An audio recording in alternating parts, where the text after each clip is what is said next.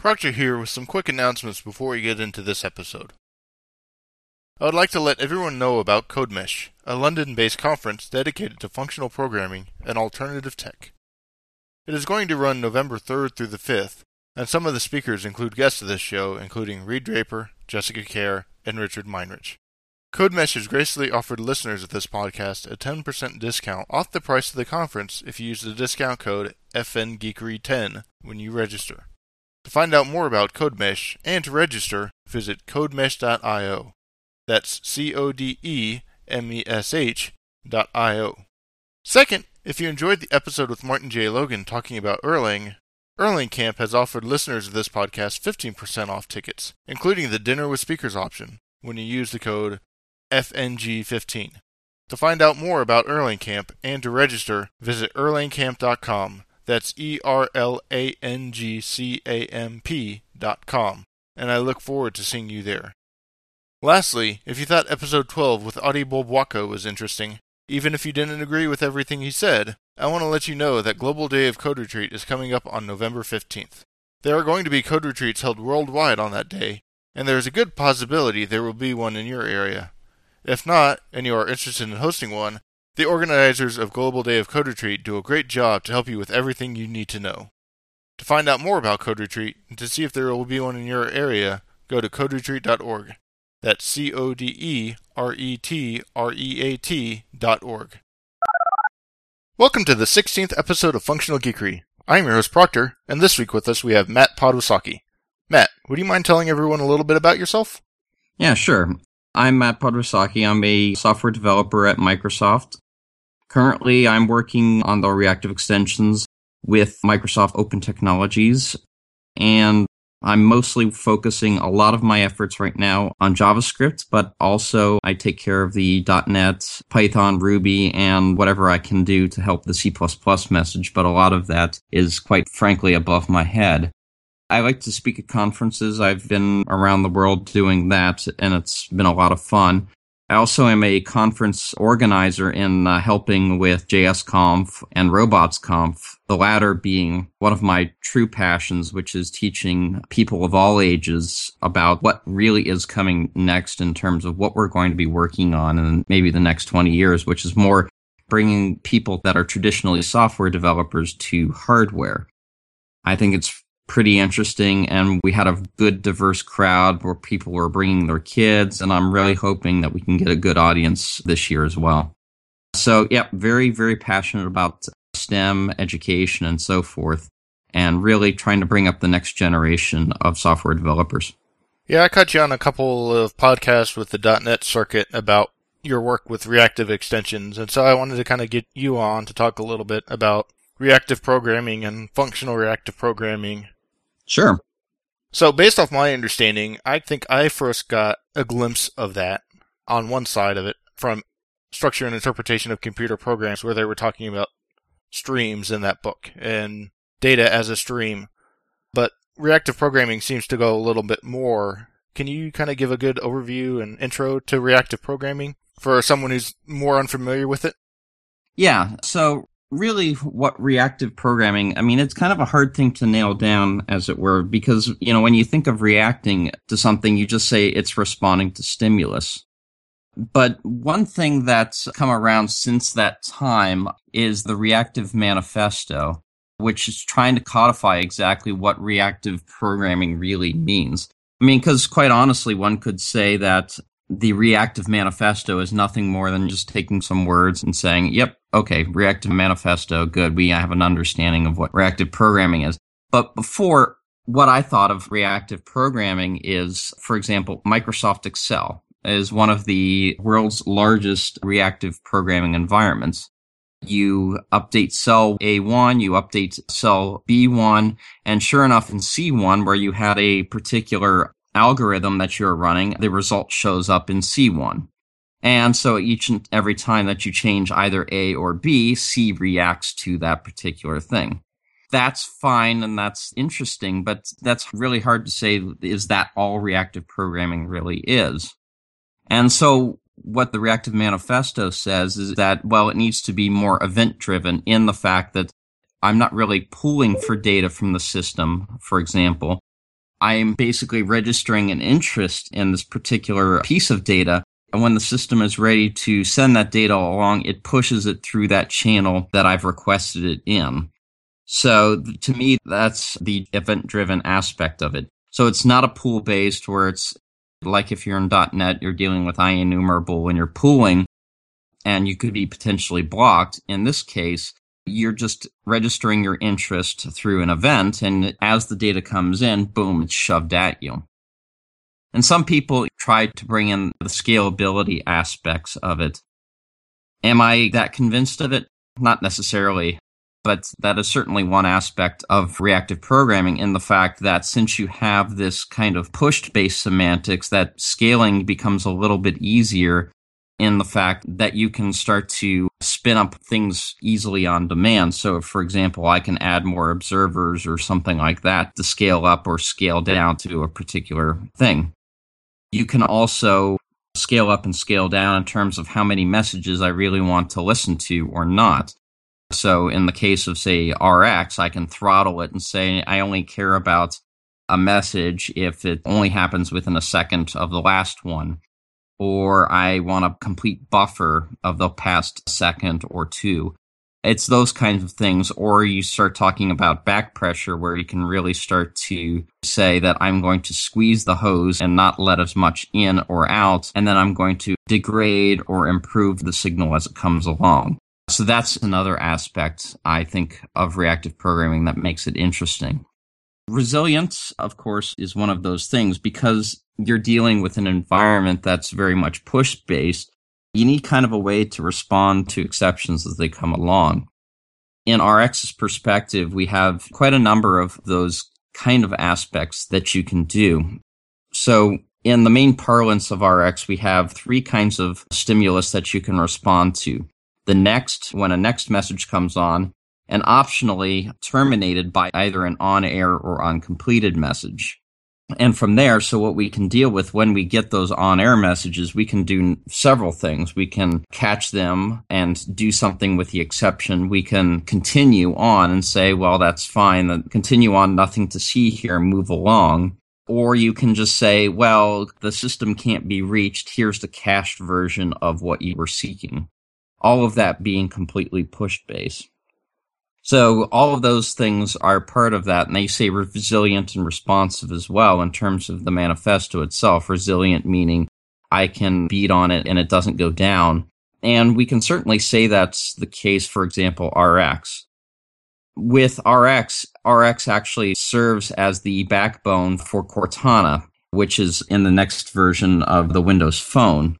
So it's very, very resilient, and it's very architecture in terms of how it can scale up and scale down. And once again, since it's push-based, it can be very, very responsive. You don't get an application like Visual Studio, which likes to wait around for a stimulus, and if it doesn't come, your system turns into a very big white screen. Reactive applications tend to try and update as much as it can at a given point and keep the system alive so that it doesn't block as much as possible.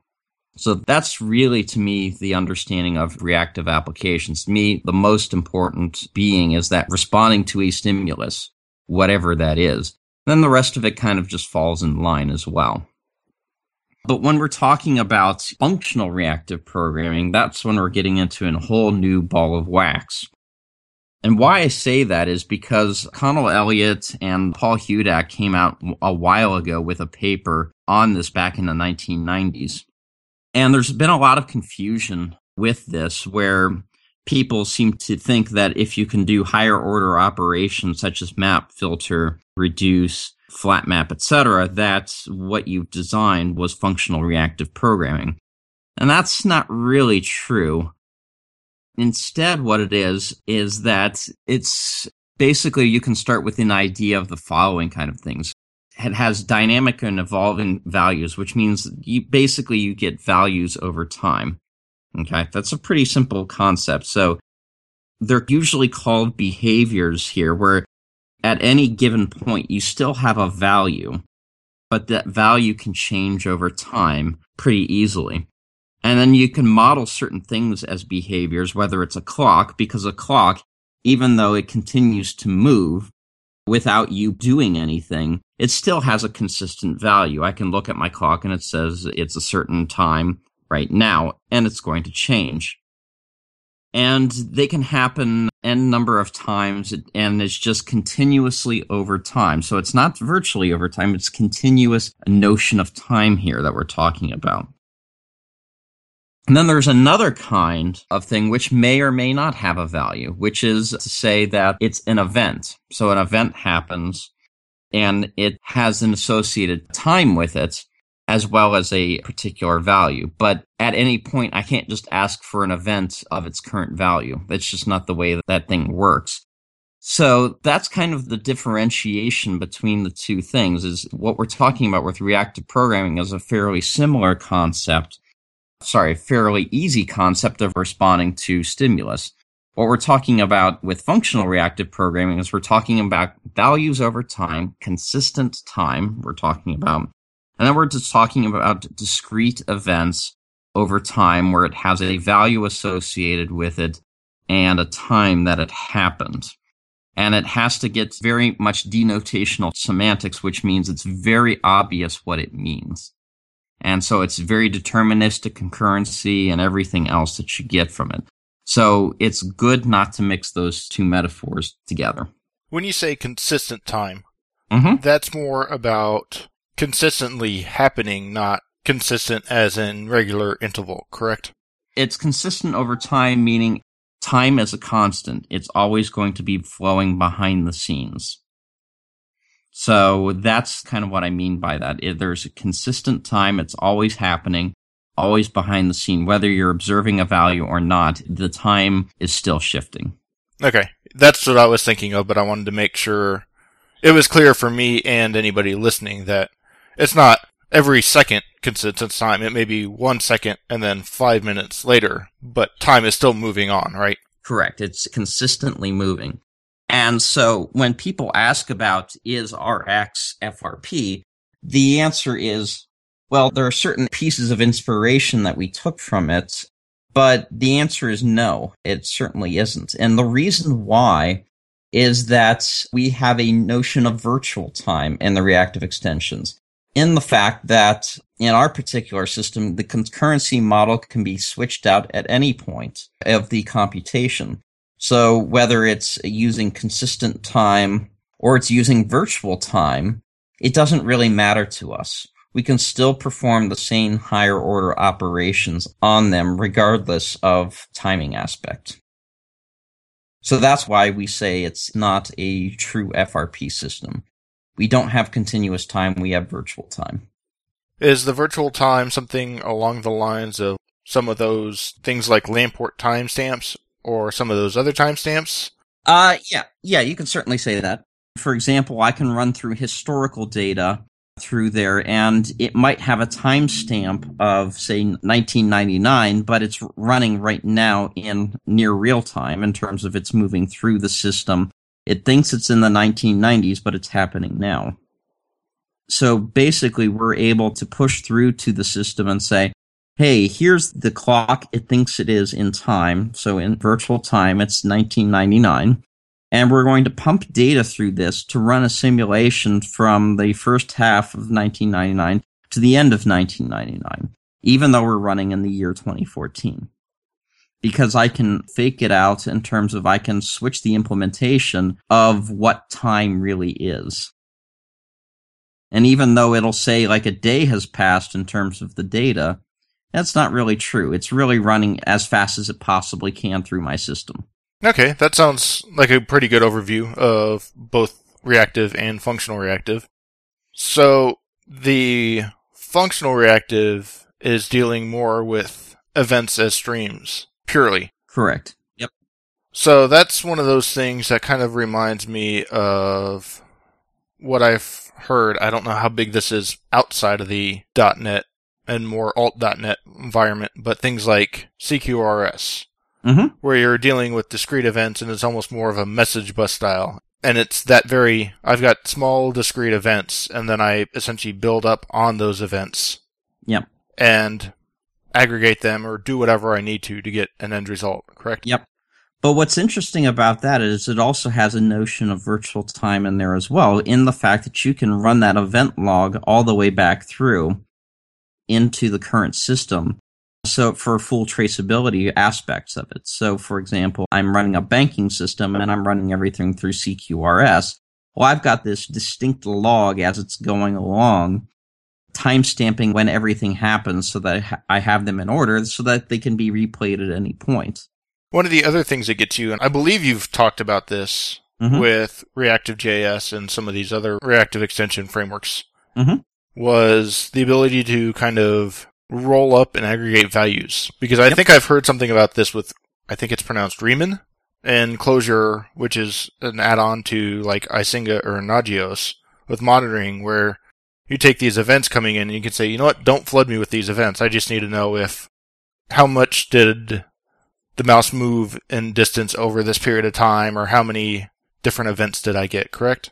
Yeah, that's correct. And that's what really establishes us well above and beyond most other systems out there, whether they're akka-based or languages like Elm or Bacon or whatever, is the fact that we have a lot of these kind of aggregation operations, as we call them, that are very, very useful. So one demo that I like to show off when I'm doing this is to start doing some real-time stock ticker analysis. So what I can do is I can take a stream of stock ticks as they come in, and then I can start to group them by their particular stock ticker symbol. So now what I have is I have an observable of observables grouped by their particular symbol. Now what I can do inside of there is that I can take each individual stream, so say Microsoft, Facebook, Google, Apple, you name the company, and it's in there. Now I can start doing analytics on each individual company's thing as they come through. So, for example, now I can do, for example, a buffer operation. And I want to say, I'm going to buffer, and I want everything in the past, say, hour that happened in terms of data points that come through. Or maybe even a minute. Doesn't really matter what the notion of time really is.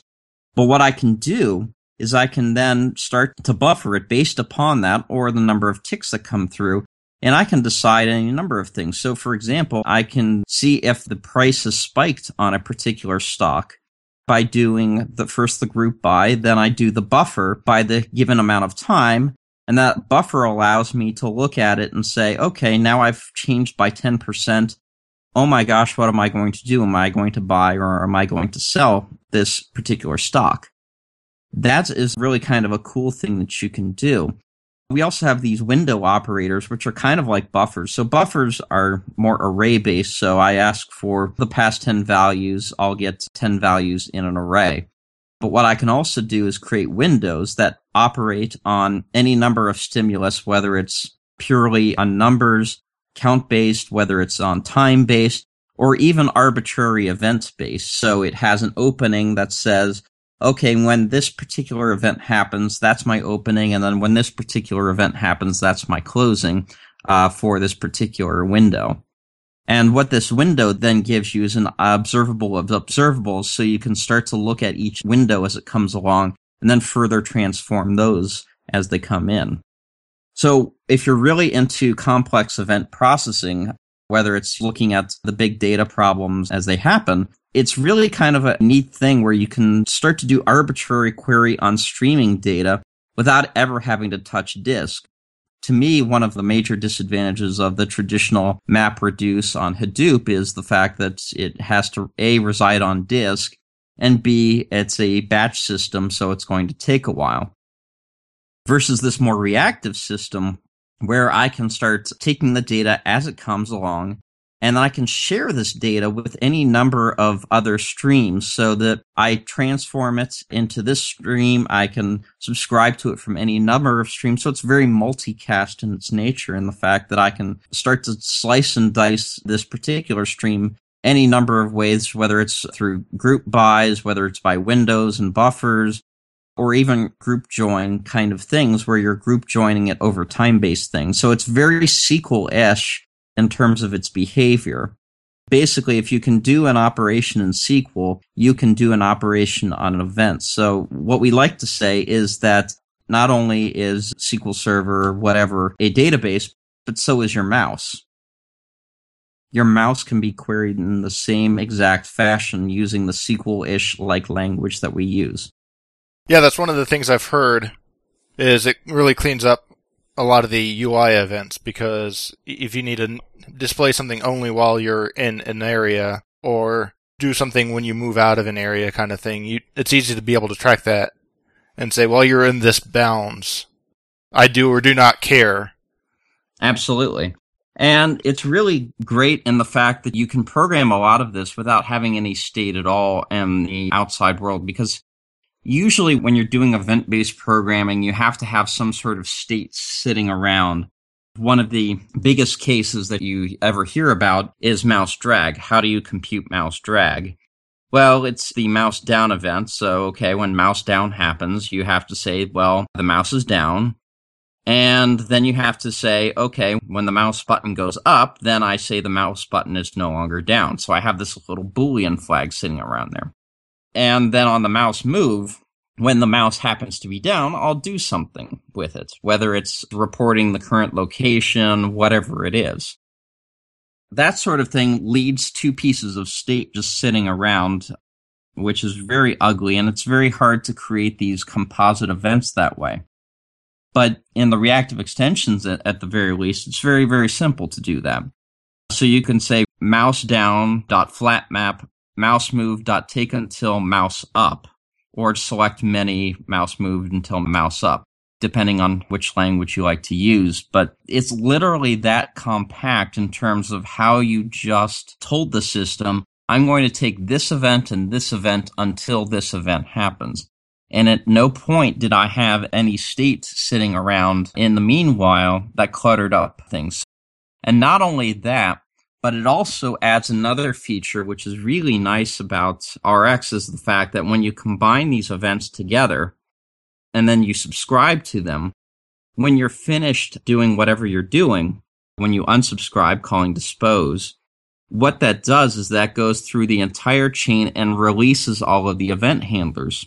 So what you don't have is you don't have to remove an event listener yourself. It automatically cleans that up for you, which makes event programming now very compositional, because now you can start combining all sorts of events and other things like promises, XHRs, and so forth in JavaScript together. And you don't have to worry about cleaning up any of that because of the fact that it does that all for you. And even in .NET, when you combine tasks and observables and events and all of that still applies. It cleans all of that up for you, so it makes event programming a breeze. And so you can now say, when my mouse is within a certain point of the screen, I want drag and drop to work, and then when it doesn't, I want to stop it. And when it stops, boom, it cleans up all of the events. Yeah, I've heard it's really beautiful once you kind of get it. But unfortunately, I haven't had the chance to be able to work with it other than just kind of research into it, which is one of the reasons I wanted to get you on. Oh, fair enough. Yeah, it's a little challenging in some regards for people to pick it up. And I'll be one of the first to admit that, is that many people say, wow, it's mind-blowing kind of stuff. But really, in the grand scheme of things, it's not. In fact, it's simple enough that you probably could have invented it yourself, in the fact that if you know how to program using arrays and lists and what have you in .NET or JavaScript, then you already know how to use RX. It's really no different other than thinking that your arrays and its values are queryable. And now you have the very same aspect of your mouse events now being queryable as well. And so Jafar Hussain and I, he's the dev lead from Netflix who's given a lot of RX talks. He and I have come up with a nice tutorial in which we kind of teach some of the fundamentals of functional programming. So you start with the simple stuff of doing for eaches over various lists and such. And then you start to do some more interesting things such as filters, reduces, maps, etc. until you're starting to realize, wow, this is really simple. I kind of can get a hold of this and it makes a lot of sense. And then we turn it on its ear and we say, all right, now you're dealing with events. now do the same thing. And that's when it really starts to click with people, as they solve some hard problems using nothing but compositional style of maps, filters, reduces, etc. for iterative data. Now they started to do the same for push-based data. So that's how a lot of people learn about this. And then they're like, oh yeah, then I can add in the notion of time, because, well, really what Rx is, unlike regular, say, arrays, it's a collection plus a time aspect of it. So, for example, an interval is a time-based aspect of it. A delay of a second is a time-based aspect of your computation. But all in all, it's literally just collections over time. That's all we call it. When we first actually created Rx, it used to be just called link to events, just to make it easier for people to understand what we were doing. So have you yourself done a lot, or know of people who've done quite a bit more with reactive programming at a larger scale? And not just the UI, but kind of across systems? Oh, sure. So, for example, Netflix is a heavy user of Rx, and it's in a number of languages. So they were a great early partner of ours, and they worked with us using the reactive extensions for .NET and so forth for their Windows client, but then they started to realize that there were more interesting scenarios that they could solve on the server because of this. So Ben Christensen from Netflix, who's one of their senior backend engineers, decided to port the reactive extensions to Java. And so a lot of their infrastructure and their APIs and so forth are running using RxJava. So when you're talking about scale, I don't think there are many places that scale as much or have to scale as much as Netflix. There are others, of course, Microsoft being another one, whether you're dealing with a kind of a Cortana-like scenario where you're talking about large amounts of data, telemetry data from your phone and so forth, that needs to be coordinated over time. So it really does work over scale. What we're finding is that people are naturally able to tease out a lot of their designs and saying, well, I can now create an operator for this and create an operator for that. I can solve back pressure problems, any number of things that we can do. And because Rx is so flexible and composable, people have been really eager to pick it up and move it to any number of platforms. So, of course, RxJava is there. And then you have the GitHub folks working on an Objective-C Reactive Cocoa, which is kind of like an Rx for Cocoa. Not quite, but somewhat like it. And so they use Reactive Cocoa on their GitHub client for the Mac and Rx for .NET on their Windows client. And so it's really just spreading from language to language, and it's really cool to see what people are doing with it. Right now, I'm still in the process of porting Rx to Ruby. It's taking me a while, I know, but because we just have so much massive uptake on all the other languages, we only have so much time in the day to manage it all, especially when we're working with internal and external partners. But suffice it to say, the Ruby world will have it soon. Rx Python is doing quite well as well, starting to really get embraced by the Python community, and I'm certainly hoping that the one we create for Ruby does the same.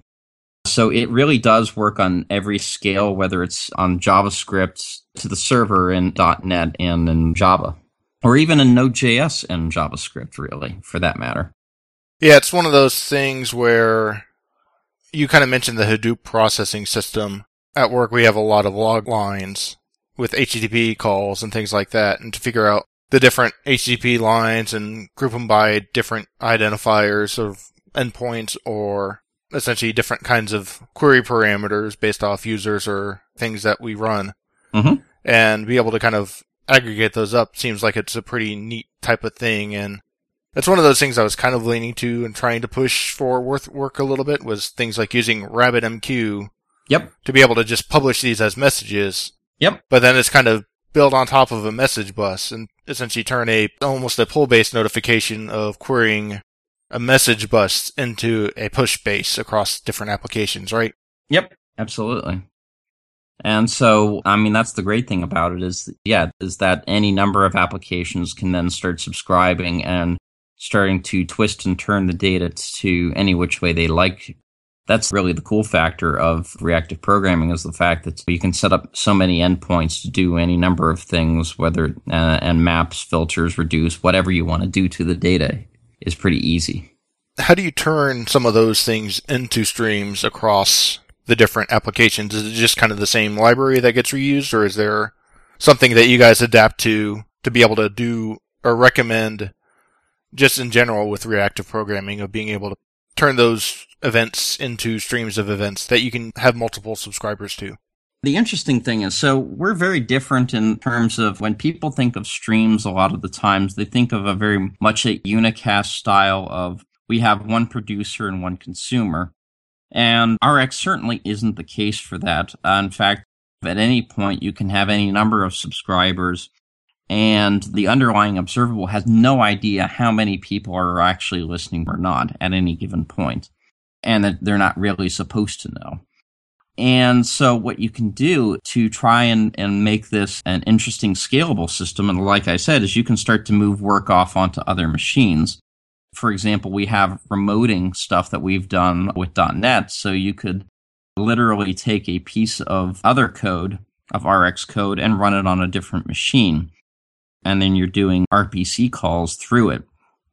And so what we've done actually is one really cool demo that we used to have, and I don't know if we still have it around, which was remote painting on a different machine. So we would move our mouse on one machine and we'd be painting on a different one just through the power of RX.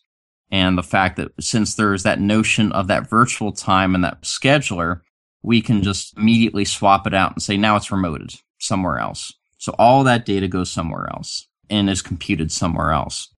When it comes to doing a lot of other things, the beauty of RX in particular is the fact that it follows very much like IEnumerable has iQueryable for doing expression tree-based transformations. We have iObservable, which is kind of the dual of iQueryable. So it's basically the same thing as iObservable, but what you're dealing with is expression trees. So, for example, now you can start to transform it into any different language that you want to. So, for example, you could have a RX to O data. You could have an RX to this and RX to that, as long as you can translate a particular expression tree to the given system's language. Then that becomes yet another reactive component. Okay, yeah, that sounds like a couple of good, interesting ways for people to think about, and me to think about, is not just RPC, calling into another machine, but essentially having a reactive extension or listener. Right. Sitting and listening to one message queue and then publishing out its different aggregates to a different message queue where people may want the aggregate information, right? Mm-hmm. Yeah, sure. I mean, it's great about that is the fact that, we have so many operators where we can do sums, averages, and what have you, but we can also do rolling aggregations, windowing, buffering, joins, and so forth. So, like I said, if you can think of anything in SQL-like language, well, we kind of support that. So it very much supports that kind of scenario, yeah. So have you noticed a big difference between the different languages you're doing reactive extensions in? Because I know there's JavaScript, there's C#. You mentioned you're working on a Ruby, you're dealing with a little Python. There's also an F# one, I believe. That's more of a F#ish. Yeah, that's more veneer than anything. And it's basically just so that we have the observable module, and then we start to tack on various methods onto it so that you can do F# like pipelining using the normal pipe operator. So you can do maps and filters and scans and so forth using the piped compositional style of F#. Yeah, we've run into any number of interesting things between languages. Since, for example, JavaScript is a single-threaded language, it always brings us neat challenges in sorts of ways. For example, we can't introduce blocking operators into JavaScript, or rather we don't want to, because it could be time-based and that would just freeze the browser and kill it. But then again, there are some very interesting things that we can do in JavaScript. For example, we can use any number of scheduling mechanisms, whether it's using set timeout, set immediate, process.nextTick on Node, or any number of other tricks using post messages or message channels or mutation observers, any number of those things. It's really kind of flexible in terms of how we schedule things. Not only that, but we're getting to several points where we're trying to implement kind of the queryable aspects of RxJS so that you could write expression trees in JavaScript and so that you could interoperate with .NET versions or anything else that can understand expression trees. So what would be fascinating about that would be so that you could fully remote an expression tree to a different machine, have it processed there, and have it sent back. Those are kind of the things that we're kind of working on now, which is, like I said, why certain things take a certain amount of time for us to get to. Ruby is very interesting as well because trying to fit Rx into a very Ruby-ish style sometimes presents a challenge because you certainly don't want it to look exactly like C# because there are many things that Ruby does and has that make it a very unique and special language, and we really want to take advantage of those things. And not only that, but they don't really have a notion of threads per se, but more along the lines of green threads. So they have some very interesting things there, so we can model concurrency slightly different than we do in, say, JavaScript or .NET. Those are the really big things. And then, of course, C++ is an entirely different beast altogether because C++ you can do template specialization till your heart's content. And you can really start to do some really amazing things that you just can't even do with .NET generics. That, and it's really lightning fast what we can do with C++. The good news about the Java space is the fact that what you can do is write it once for the JVM, and then you can write adapters, much like the F# adapter, in .NET. You can have one for Groovy, Scala, JRuby, Clojure, and so forth, so that they can operate on pretty much the same library. It's just there's this little shim layer, so it makes it look and feel like it belongs as part of the language. So it's very much a learning process because we really kind of get to know and understand a language very, very well as we're writing Rx for it. We may have not known some of the deep details about threads and mutexes and so forth and all the other languages, but it's good to know once you finally start to implement it and realize there's reentrancy problems and there's this and there's that problem that we have to solve. To follow that on, if someone's interested in this and the language isn't quite there yet, for things like maybe people are working in Haskell or Erlang as they listen to this and are kind of more interested in bringing in some other ways of working in a reactional manner because they're in a functional language, what's some of the ways to figure out how to get reactive extensions moving to a platform for them, either with them doing it or... Well, yeah, I mean, like I said, we have a number of them we've put out over time. Like, we put out an Objective-C one that we had done back in, say, 2010, long time ago. And so that was just kind of for people to use as kind of a reference. It wasn't meant to be anything where people are going to pick it up and do something with it, versus what we're trying to honestly do with Python and Ruby. Now, with other languages, luckily there are some people that have already done a good number of them, whether it's in PHP, there's one out there. There's one that someone did in ActionScript. There is one that someone started in Haskell. So there are a good number of those ones already done. So if you could understand how it's done in, say, Haskell or something like that, then it might be easier for you to understand how you might want to do it in OCaml or some other language. So to me, it's great that we've got some learning examples out there already. And what we're trying to do is stand up kind of a reactive extensions overall portal where people can come and learn about the languages we've already implemented, but also where people can come in there and say, hey, I'm working on this particular version. I'd like some help. The good news is that we have so many tests to back up the behavior that we have for Rx, whether it's .NET, JavaScript, C++, and so forth, is that we're backed by thousands upon thousands of tests so that you can easily, when you're looking at doing it in your particular language, that if you follow the same kind of tests in terms of when things happen, how things happen, as long as you can conform to that and conform to our grammar and so forth, then it should be rather easy. So what I've seen is some people even starting on languages such as Swift. I don't know how far they're getting, but it's certainly exciting. So the reactive portal, is the goal to be you want to understand reactive programming, here's a bunch of other resources and things like that as well? Absolutely. Yeah. So there are a couple of really good books out there. There's already intro to rx.com. There's some books already written. And if you go to the RxJS GitHub site, there's plenty of resources there as well. But yeah, the idea is to kind of take all of this data that we have and aggregate into one place. Because if we're talking about certain operators such as maps and filters, or in .NET terms, where and select and so forth, then we can kind of share a lot of the same documentation throughout, because the signatures are going to match, the intents are going to match, and so forth. And the way we describe the intent of a lot of operators is through a thing that we call marble diagrams. And what these marble diagrams show is basically you start off with one line with your particular piece of data, and then as it gets transformed into something else, it starts to point the arrows down to the next particular line. So in the case of filter, you have some red dots and blue dots, and you have a filter in the middle that says, I only want the blue dots, so all of the red dots disappear in the middle, and then you have projected on the line below it only the blue dots.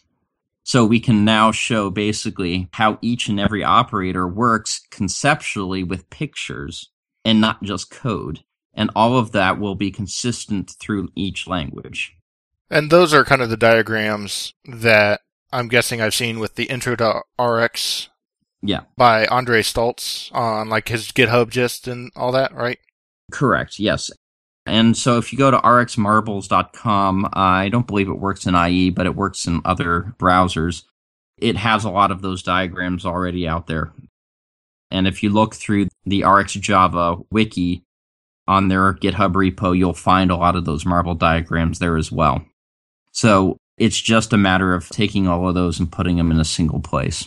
And it seems like a lot of this stuff it may be some specific terminology, but a lot of the stuff we've been talking about should still be general to things like you mentioned with a little bit of Bacon or Elm or the React framework from Facebook too, right? If you can understand this, that you might have the specifics to figure out, but...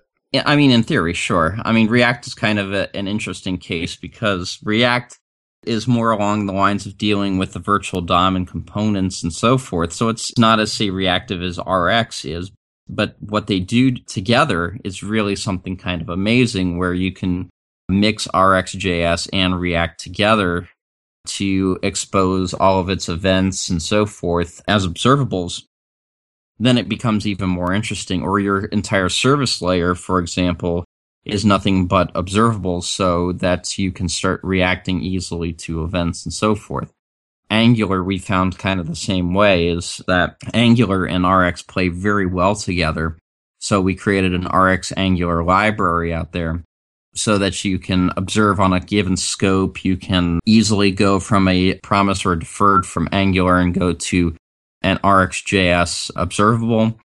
Any number of those things. We have some great examples out there of how it works. And it's really nice. We have some directives, we have some factories and so forth that you can use, as well as even a scheduler. So you can, say, schedule some work to be safe applied on a given scope. So it's all of those kinds of things that I'd like to cover more on at least RxJS, how well we play with others, because we're certainly not a replacement for everything, although we can be. Okay. And I may have been thinking a little more of the Ohm framework by David Nolan. Right, yeah. Instead of just pure React as well, so. Exactly. Yeah, what you're talking about more might be Flux and React together, which what we found is that Rx and React pretty much are almost one-in-one the same thing, but you get so much more with RxJS than you do with Flux. Okay. I think we've covered a lot on reactive extensions. Mm-hmm. You mentioned the paper in the beginning about reactive programming, and you mentioned the portal you're working to get set up. What was the actual site of that? How did people find that portal? It's reactivex.io. And of course, you can also find us on Twitter at reactivex. So if you can spell reactive and then add an X onto it, you're good to go. And we tend to blast out a lot of information, whether it's retweets and so forth, from people doing some really amazing things with Rx. And we hope to showcase it there on our site and so forth. And really, we're nowhere close to being done. The RxJava folks are, of course, pushing the envelope. We're pushing the envelope. What we're going to be doing with RX.net coming forward is going to be game changing. We're by no means done from where we are right now. And that's really the exciting thing about it. It's just there's so much for us to do and so much for us to expand to. I'm rather excited. And all of this is open source, correct? Right? Yes. Mm-hmm. So if someone's looking at the Ruby or some of these other languages that they've got and want to come and help you out, they should just be able to find you out on GitHub and help contribute as well, right? Exactly. So you kind of mentioned in your intro, and just kind of to end, Mm-hmm. do you want to tease kind of what you're thinking is coming in the next 20 years and what people might be that you've been working on? Okay. Well, what I have a passion about is hardware, at least as of recently. Chris Williams, the founder of JSConf, has really kind of gotten me into playing with Arduinos and so forth. And it really kind of got me in such a way that I found very, very interesting that we are coming up on this age of the Internet of Things where we have all of our devices talking to each other, whether it's our phones, whether it's our computers, our cars, or our refrigerators, ovens, microwaves, etc., is that our software world is going to start changing immensely, whereas we're talking about building stuff on a web server or building it on a server rack today. What we're talking about down the line is on embedded chip somewhere, or it's part of a micro operating system. It's part of a light bulb. It's those kinds of things that make it very, very interesting where we can start applying programming to. The problem is, of course, is that most programmers are afraid of a 9-volt battery. If they put it on their tongue, they're going to get shocked, or if they start playing with electronics, they're going to short out their circuits and burn their house down. But I ultimately think there's this fundamental shift in what's going on because the commoditization of all of these particular boards, whether they're BeagleBones or Arduinos, NetDuinos, etc., it's very, very interesting just how cheap they are and how easy it is to get started. And now that people are kind of democratizing the languages behind them, so you can do C#, you can do C++, you can do JavaScript, Ruby, Python, etc., is it really kind of brings it down to a level where most of us can understand.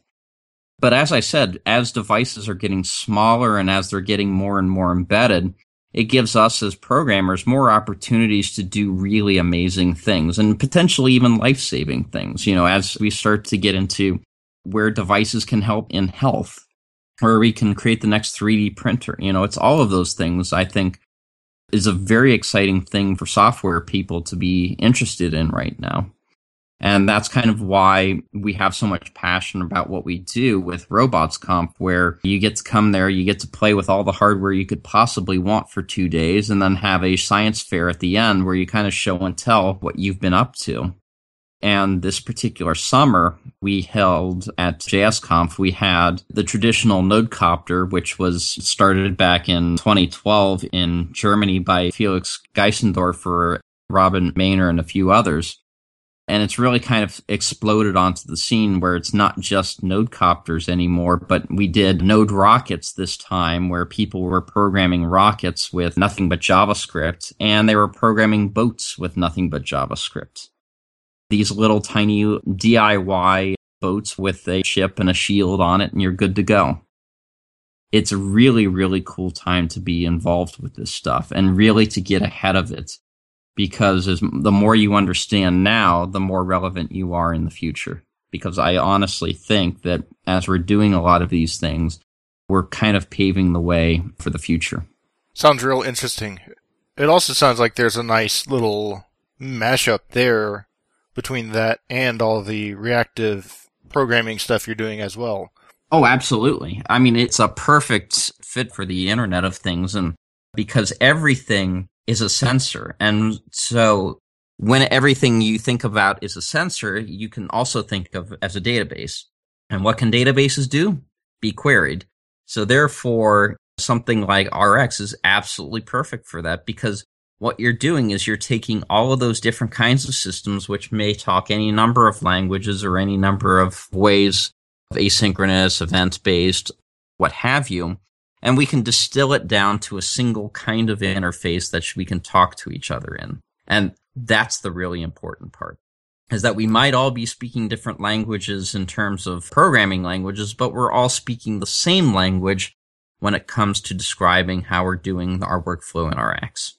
Yeah, because it seems like the Internet of Things and all those little sensors around your house, you may be throwing in a couple thermometers in each room with different areas and being able to say, okay, go bring me updates of my temperatures around the house and know my humidity and measurements because maybe I need something to water my plants, or I've hacked my AC system to put dampers on circuit boards to cut airflow to certain areas. So this room's getting hot, but this room's still a decent temperature, or vice versa. Go put some dampers on and just redirect all the air to that room specifically. Exactly. And since you can do those time-based operations where you start time slicing, then you can better anticipate based upon, say, the temperature outside or any number of all those other things. So you can start to do not only their basic reactive behavior, but also some predetermined behavior based upon what you already know. Sounds really interesting, and would love to keep an eye on that now that I know about it a little more, about all the different hardware stuff that's going on. Especially since, as you mentioned, the Arduinos and Raspberry Pis and all these other things are able to run a lot of these higher level languages that we've been talking about during the show, and not just pure systems programmings down in the C level. Exactly. Yeah. It really is the democratization of hardware going on right now, where you have even board manufacturers like Tesla out there with JavaScript directly on the board. So you don't have to know a systems language as long as you know JavaScript. And how many people don't know JavaScript at this point? Yeah, sounds real interesting. I'm glad we got that little tease in there when you expanded on that. That gives some things to think about as well, and other areas of thinking about reactive programming and what might be coming down in the future. So, is there anything else you'd like to plug that we didn't cover? Presentations you're going to go speaking at, since you mentioned you give a lot of presentations, or... So I will be at JSConf EU next week, so I don't know when this is coming out, but JSConf EU, I will be there talking about kind of some patterns around async programming and so forth, and whether we're following best practices or not. That's going to be the main track to that one. I'm also speaking at Build Stuff in Lithuania in November. In addition, I may or may not be attending QCon. It depends on the timing of things and whether I can help out Jafar with his workshop or not. But it's exciting times. It definitely is. And then, of course, there's RobotsConf. Okay, and you mentioned the Reactive X site and the Twitter account, but where else can people track you down and follow you and get more information? Well, I am at Mad Podwysocki, so if you can find me there, you can follow me there. I spat out all sorts of information, whether it's on functional programming, reactive programming, etc. If it's programming related, chances are I'm talking about it in some form or fashion. So it's that kind of stuff you'll find when following me. Hopefully there's more signal than noise, but who knows. Sounds good. I'll make sure to include links to all that stuff in the show notes. Great. I'd like to give a giant thank you to David Belcher for the logo. And once again, I would like to thank Matt for giving us time to join me today. It was a real pleasure talking to you. Great, thank you. Until next time, this has been Functional Geekery.